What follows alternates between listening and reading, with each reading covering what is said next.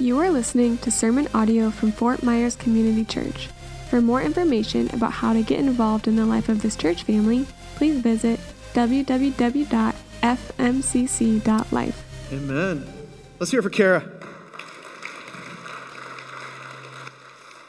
Hey, gotta get her recorded reading scripture and just listen to that all day, every day. I love it. All right, so raise your hand if you have ever been in a fight with a sibling or a parent.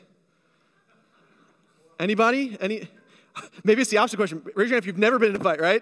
I remember this one time so clearly in growing up. I have two sisters, an older sister and a younger sister, and I have great parents, and I remember being in middle school. If you're in middle school, raise your hand. Yeah, let's hear it for them. Awesome. And my sister was just going into high school, and we had a great youth group going up, and so I remember before youth group, we would play tackle football, right? That was the best thing. No pads, but tackle football. It was basically keep away, right? And so, and we'd be outside our youth building, and we'd be having a blast, and all the kids are hanging out, and then they'd call everybody inside, and my sister, and I think one or two of her friends, as I remember correctly, decided not to go inside, but to go to McDonald's across the street and hang out there for you. Yeah, right? You can't do that. And so that's what I felt, and that's what I thought. And so I went home, and being the good little boy that I was, told my parents on my sister, which caused an enormous fight between me and my sister. And so we're yelling at each other, and then she throws out the, "I hate you," and then I throw out, "I hate you," right? And then we're just at each other's throats. And my mom, being such a wise and loving parent, pulls us both together, and she goes, "Can you, just think about this, what the words that you just said that just came out of your mouth, what would you do if that was the last thing that you ever said to your sister? What if she died tonight?"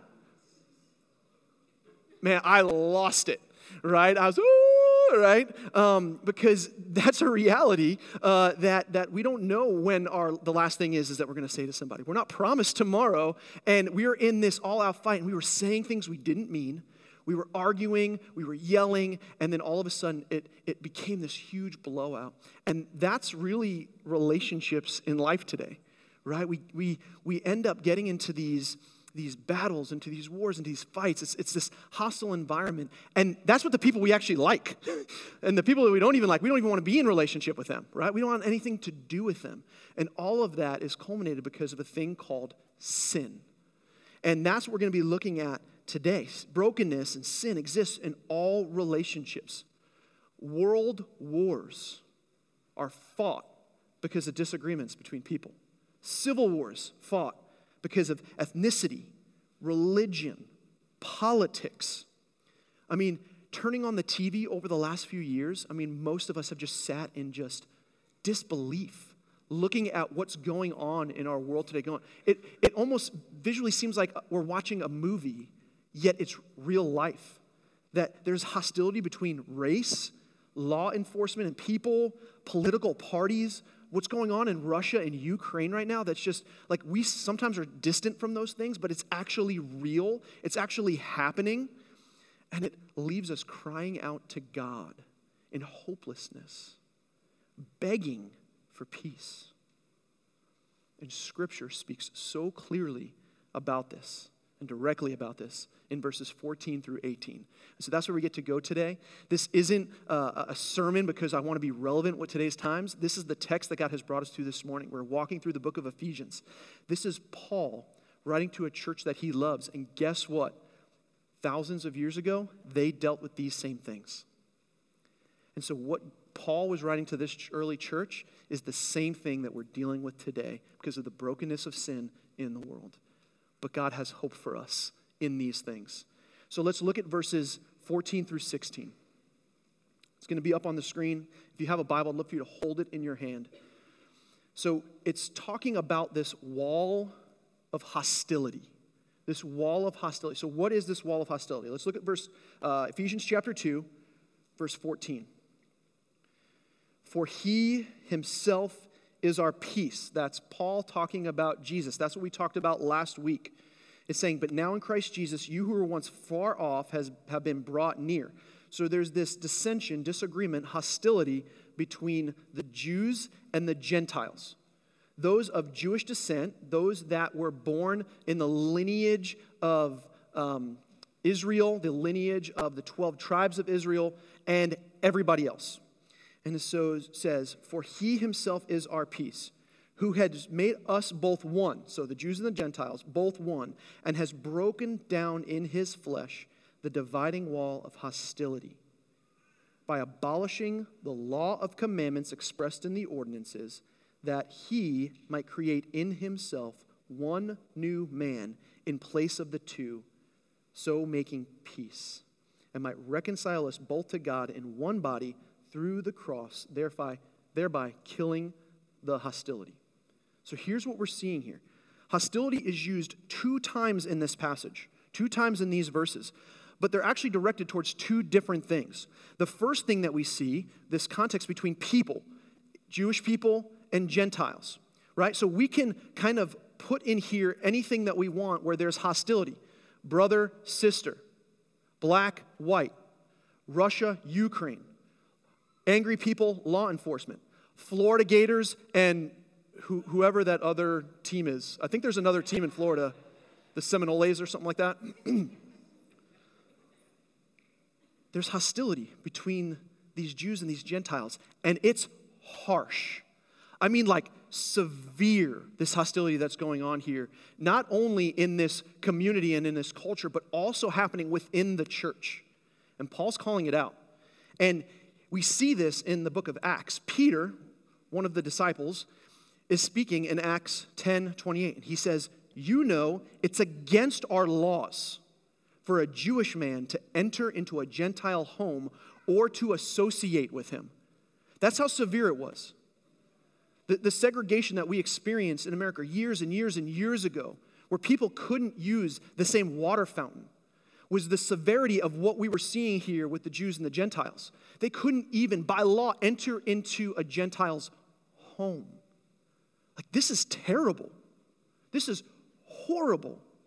And so we see this in Acts 11, 2-3. Peter arrives back from Jerusalem, and he's hanging out with the Gentiles, and the Jewish believers are criticizing him, beating him down, saying, how dare you enter the home of the Gentiles and even eat with them, right? Because eating was an intimate thing. That was a sign of friendship, right? Of relationship with one another. And they're criticizing him. How dare you do that, Peter? So that's the hostility that's going on in this culture today. And we experience that very thing today as well. This disunity because of sin, how people look, how they act, how they worship, the music that they listen to. These walls of hostility in our culture based off of political agendas, COVID protocol, the HOA president and everybody else in the HOA, right? It's everybody's against him and he's against everybody or her, right? That's the hostility that's raising up with these people, and it's so magnified, and it's fierce, and it's ugly. And it's not how God intended it to be. And this disunity doesn't stop, this hostility doesn't stop just between people. Because in verses 14 and 15, we see that it's between people. Look at the verses there. For he himself is our peace, who has made us both one. That's talking about the Jews and the Gentiles becoming one. That's what Christ did. He made them one people. Right? That's between people. We're having no hope without God in the world. Right? And then he does this through these things. We're going to get to that. But then look at verse 16, because it shifts from the hostility between people, between us, to the hostility, the wall of hostility that's between us and God. And so he goes on and he says in verse 16, that he might reconcile us, right, the Gentiles and the Jews, us both to who? God. Therefore breaking down through the cross, killing the hostility. So there's 2 different types of hostility. 1 between people, 2 between us and God.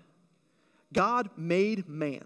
God created man and woman to enjoy him, to worship him. And he created for them this perfect home in the Garden of Eden and had with them a perfect relationship. It said that God made all things for us, humans, to enjoy, All the things in the garden that he made were for the pleasure and the enjoyment of Adam and Eve. They were to freely eat of all things, except for the things that God knew were bad for them, the things that were going to only bring them death. Because he said, if you eat of these trees, you will surely die. So he said, I made all of this goodness for you. But there's something here that's only going to bring you death and hostility. Don't eat of this. But what do? We go and we eat of the thing that God has forbid, the thing that will bring only death. And we do that on a daily basis. We continually choose the things in our lives that will only bring us death and hostility and brokenness, instead of choosing what God has given us and blessed us with, which is life. And so sin broke this relationship, creates death, and creates this wall. And this wall removes the access between humans and God. It removes this access. So in order to regain this access, something has to be done, and really something has to die in order for access to be regained. And so what God did back in the Old Testament is he gave the Jews temporary access to him through the sacrificial system. This is what we see in the Old Testament. And this is what we find in Leviticus 1 through 10. So I'm just going to break down a couple of these things. So this is Leviticus 5. And this is how people regained access to God. It was a temporary thing that God had put in place so that the people, his people, the Israelites, could have access to God himself. Right? Are we tracking? So Leviticus 5, here's some of the things that they had to do in order for them to break down these walls of hostility, just for a temporary moment. If you failed to testify. So what does that mean? Selah hits Hope. Everly's standing there. She sees it happen. Hope runs to mom and dad and says, Selah hit me. I go back. I see that Everly was there. And I say, Everly, did Selah hit Hope? And Everly just goes, I don't know. Right? She doesn't want to tell on either one of her sisters. She doesn't want to get anybody in trouble. So she goes, I don't know. I don't know what I saw. Right? So she's failing to testify. So that's what that is, right? So if you fail to testify, if you touch anything unclean, okay? So if you touch anything unclean, so out on my pool cage, every now and again, there's a dead lizard. And so Everly runs out there and she wants to play with it, and then she picks it up and she throws it out of the pool cage, right? That's something that's unclean. It's a dead carcass, right? So if you fail to testify, if you touch anything unclean, or you make a foolish vow. You ever make an empty promise?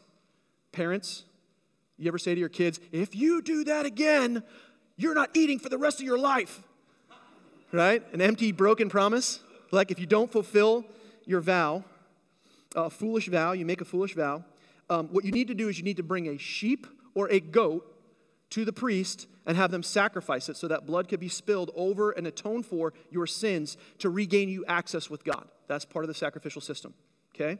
Leviticus 5 again. If you unintentionally, hear this word, unintentionally defile the Lord's sacred property. Now, I want you to raise your hand. Have you, any of you, spilled your coffee here in this church? Raise it up high because I've cleaned it. Right? Come on. Yeah, all of you, you owe me a ram. Okay? So next week, you need to go out and get a ram and bring it here to cover your sins of accidentally spilling your coffee in the church. Crazy, right? Leviticus 6. If you cheat, lie, steal, swear. Don't ask.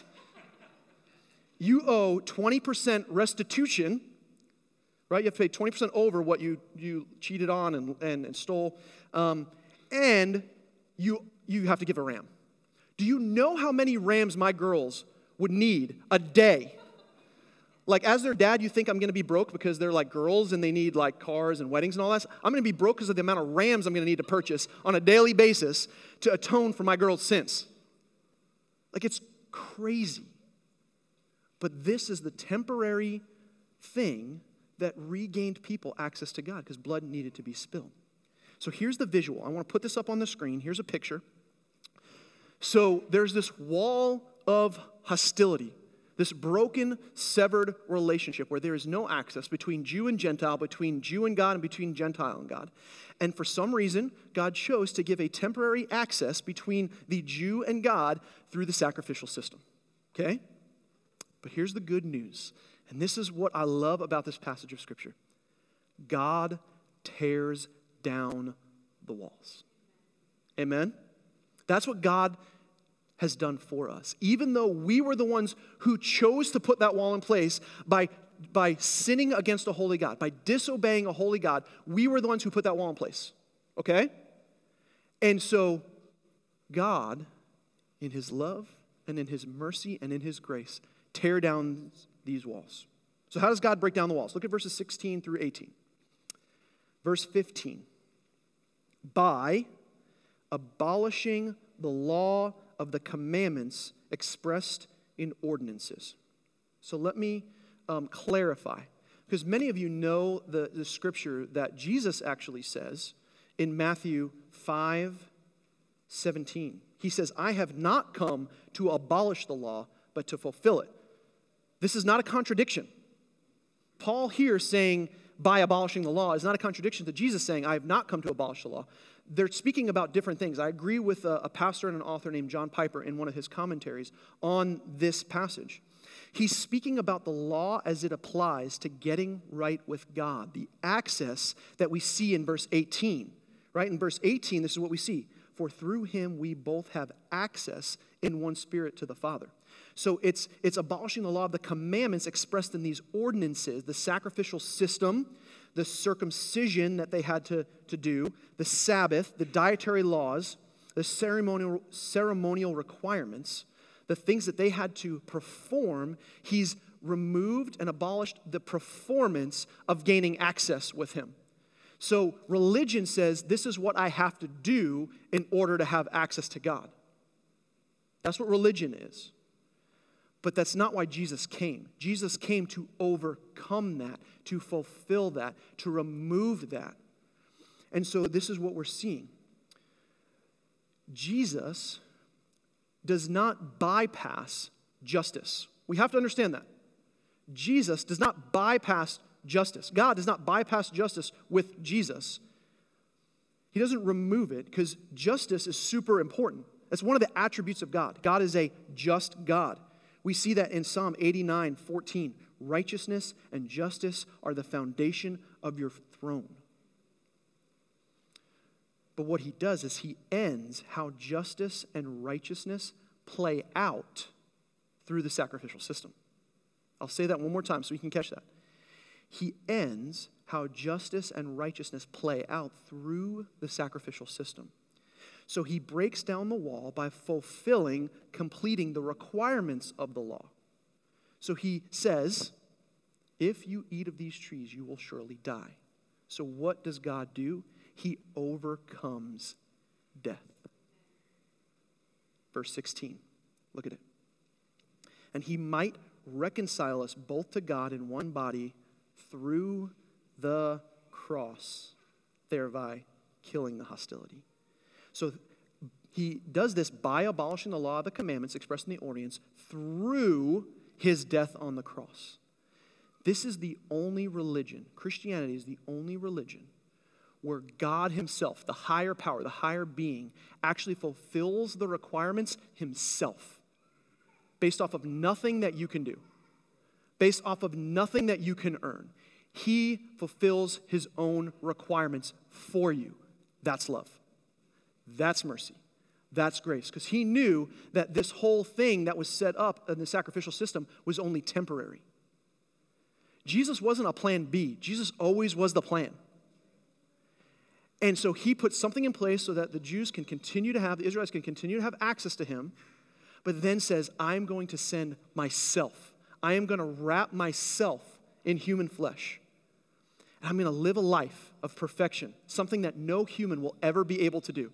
If you're in here and you are perfect, please raise your hand. Kids, nothing? None of us. He did that for you. He lived that life for you. And then he dies. Now, has anybody in here ever died and rose again? No. It's not possible. He's the only one that is able to. So he dies, raises again, defeats death, hell, and the grave, and restores relationship and access and breaks down the walls of hostility in himself.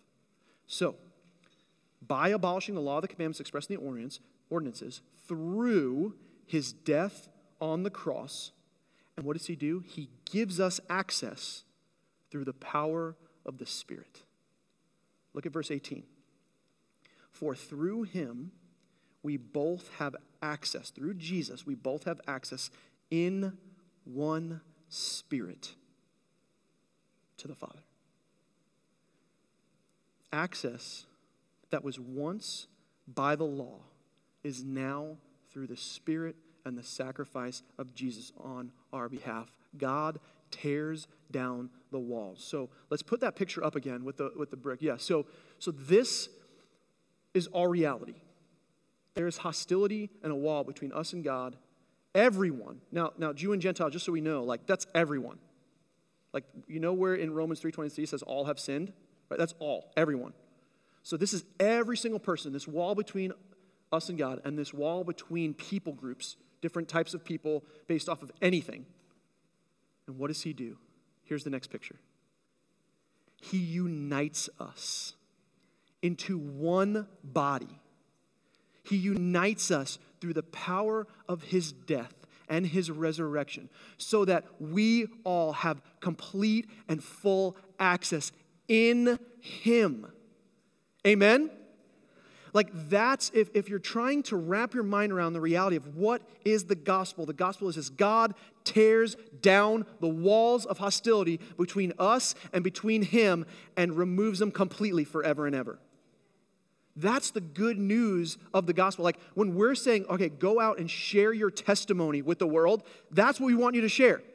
There is a God who loves you and broke down every single wall so that you and I can have a relationship with him again and with each other.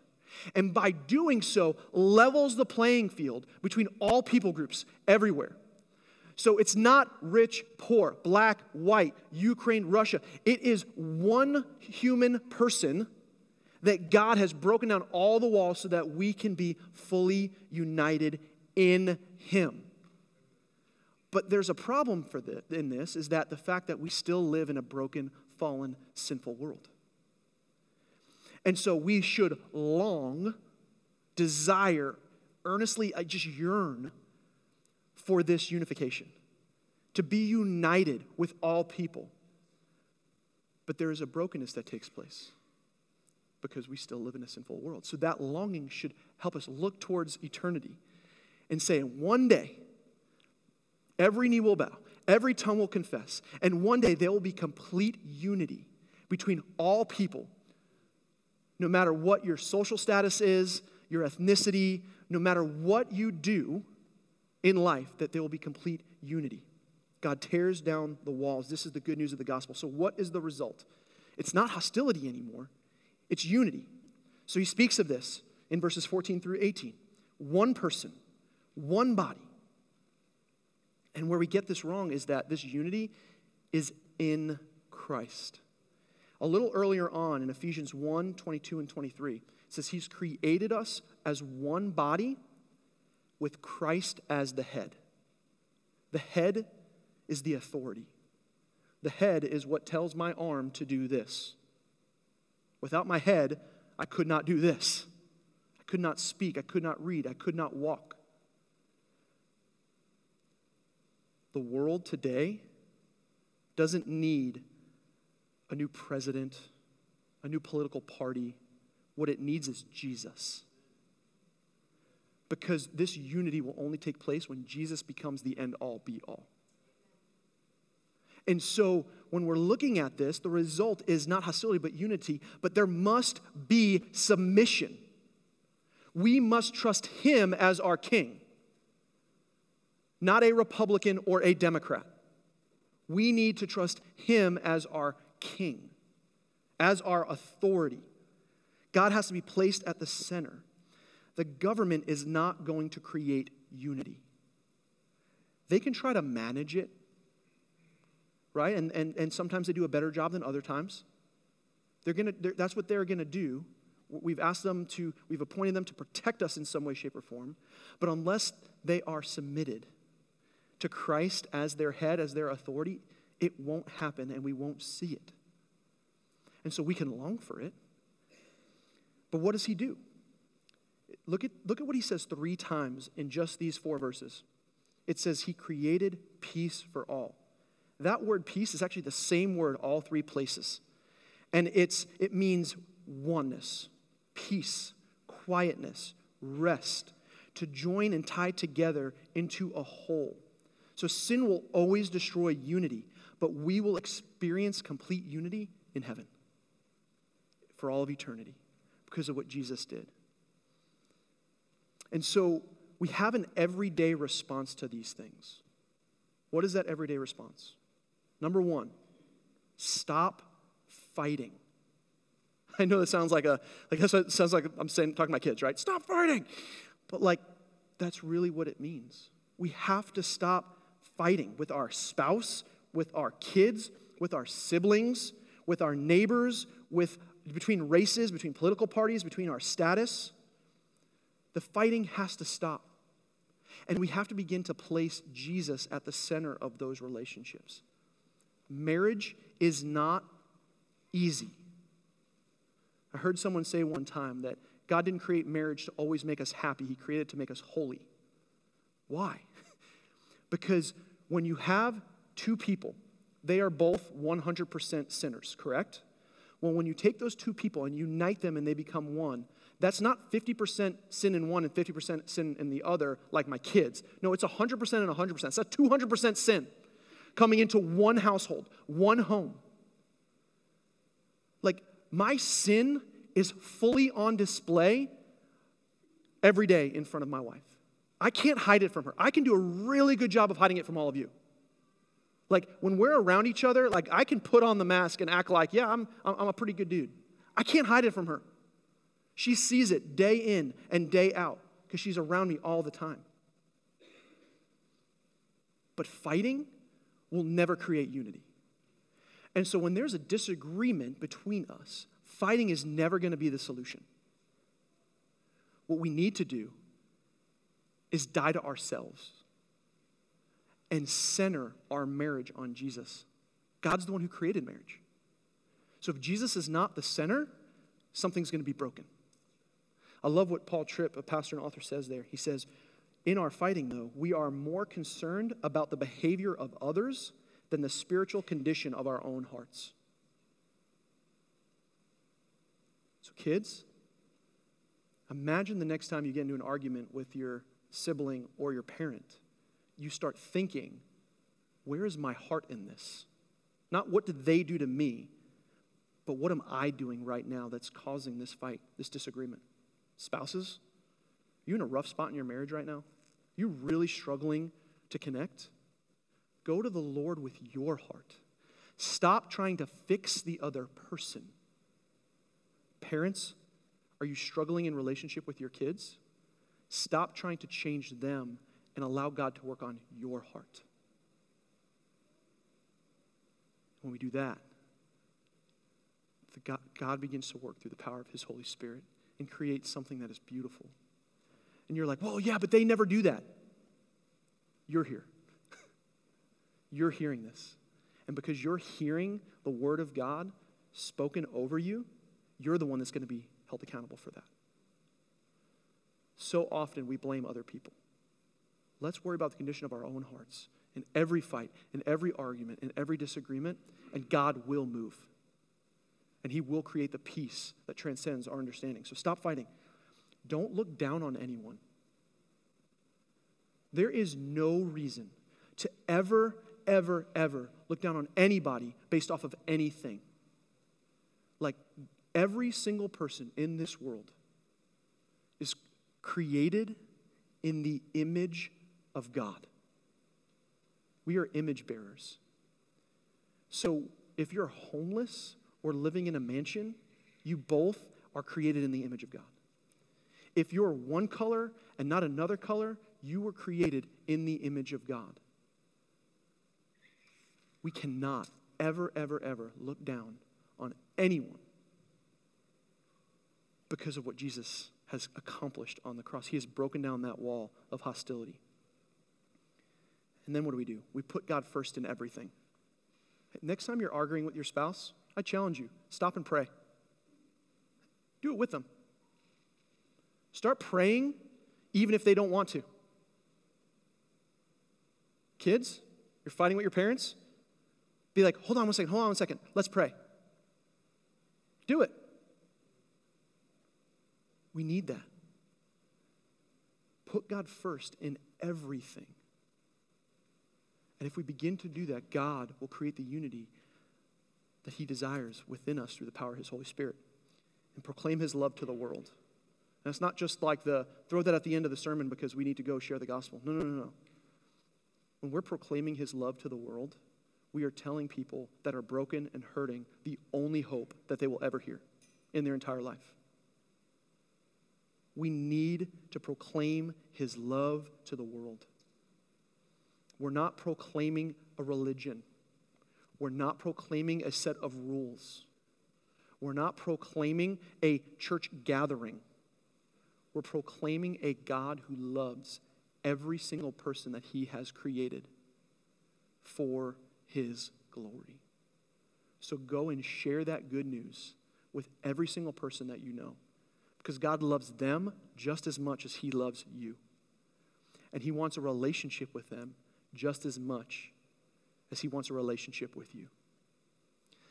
And if you're here today and you have not trusted in Jesus as your Lord and Savior, as the one who is the center of all things, that wall of hostility will continue to rule over your life.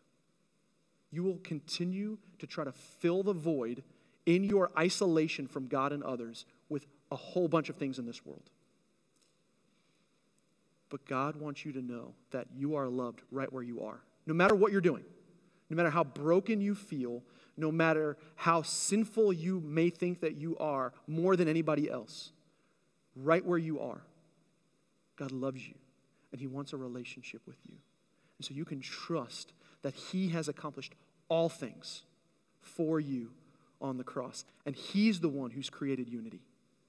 We can't create that unity. We need to depend fully in him. Amen. Can I pray for us? Band's going to come back on up. At this time, I'd love to invite our youth. We have anybody who's middle school, high school, pre-middle school that's here.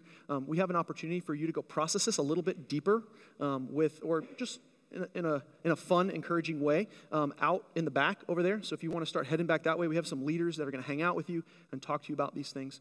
We just want to encourage you, parents, to continue to get to know Jose, who's our new family ministry director, and some of our youth leaders, because we're in the process of starting a youth ministry, because we really do believe that they're not the church of tomorrow. They are the church of today, and we want to invest in them as such.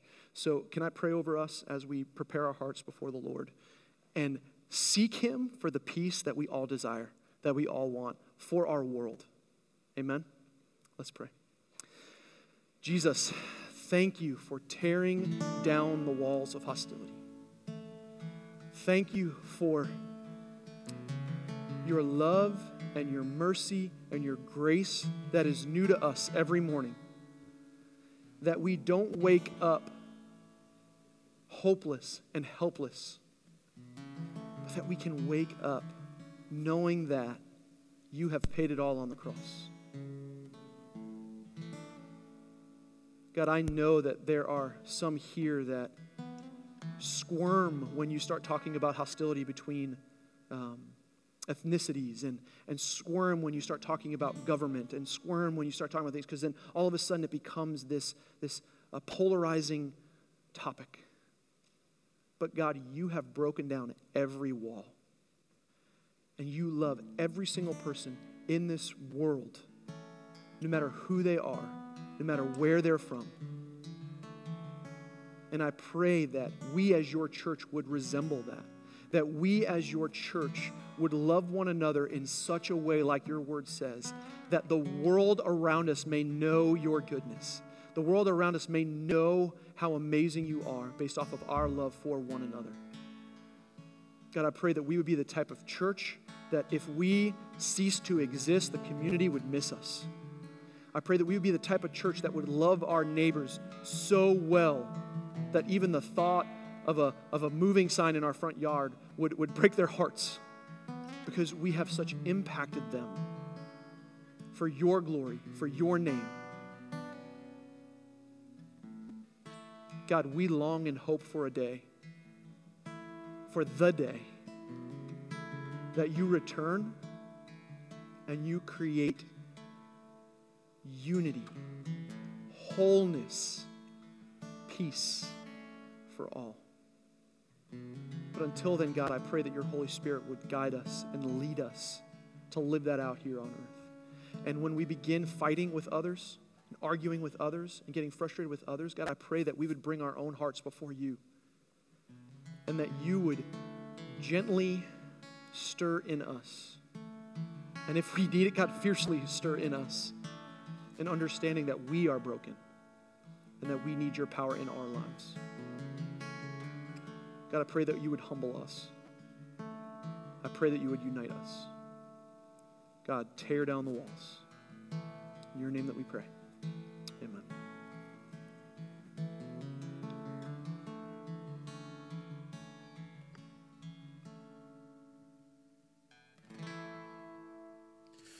We stand and respond. This unity that has been purchased for us. Like Bill was saying, it's hard to locate it in this broken world sometimes. And it could be just because we're worship leaders, but I've found that sometimes the easiest place to locate that unity is in worship with the body and singing together. And this song, the chorus, it says that we're going to watch him tear down the walls. And then we're going to watch the giants fall. We're going to continue to praise and let that praise arise. And so as we go, we can sing to one another in unity and remember that that unity that was purchased for us goes out with us, out there into the world that is not very unified at all. But we can carry the unity of Christ that has been purchased for us. And that can get us pretty far, I think. So let's stand and we'll respond with this song in worship.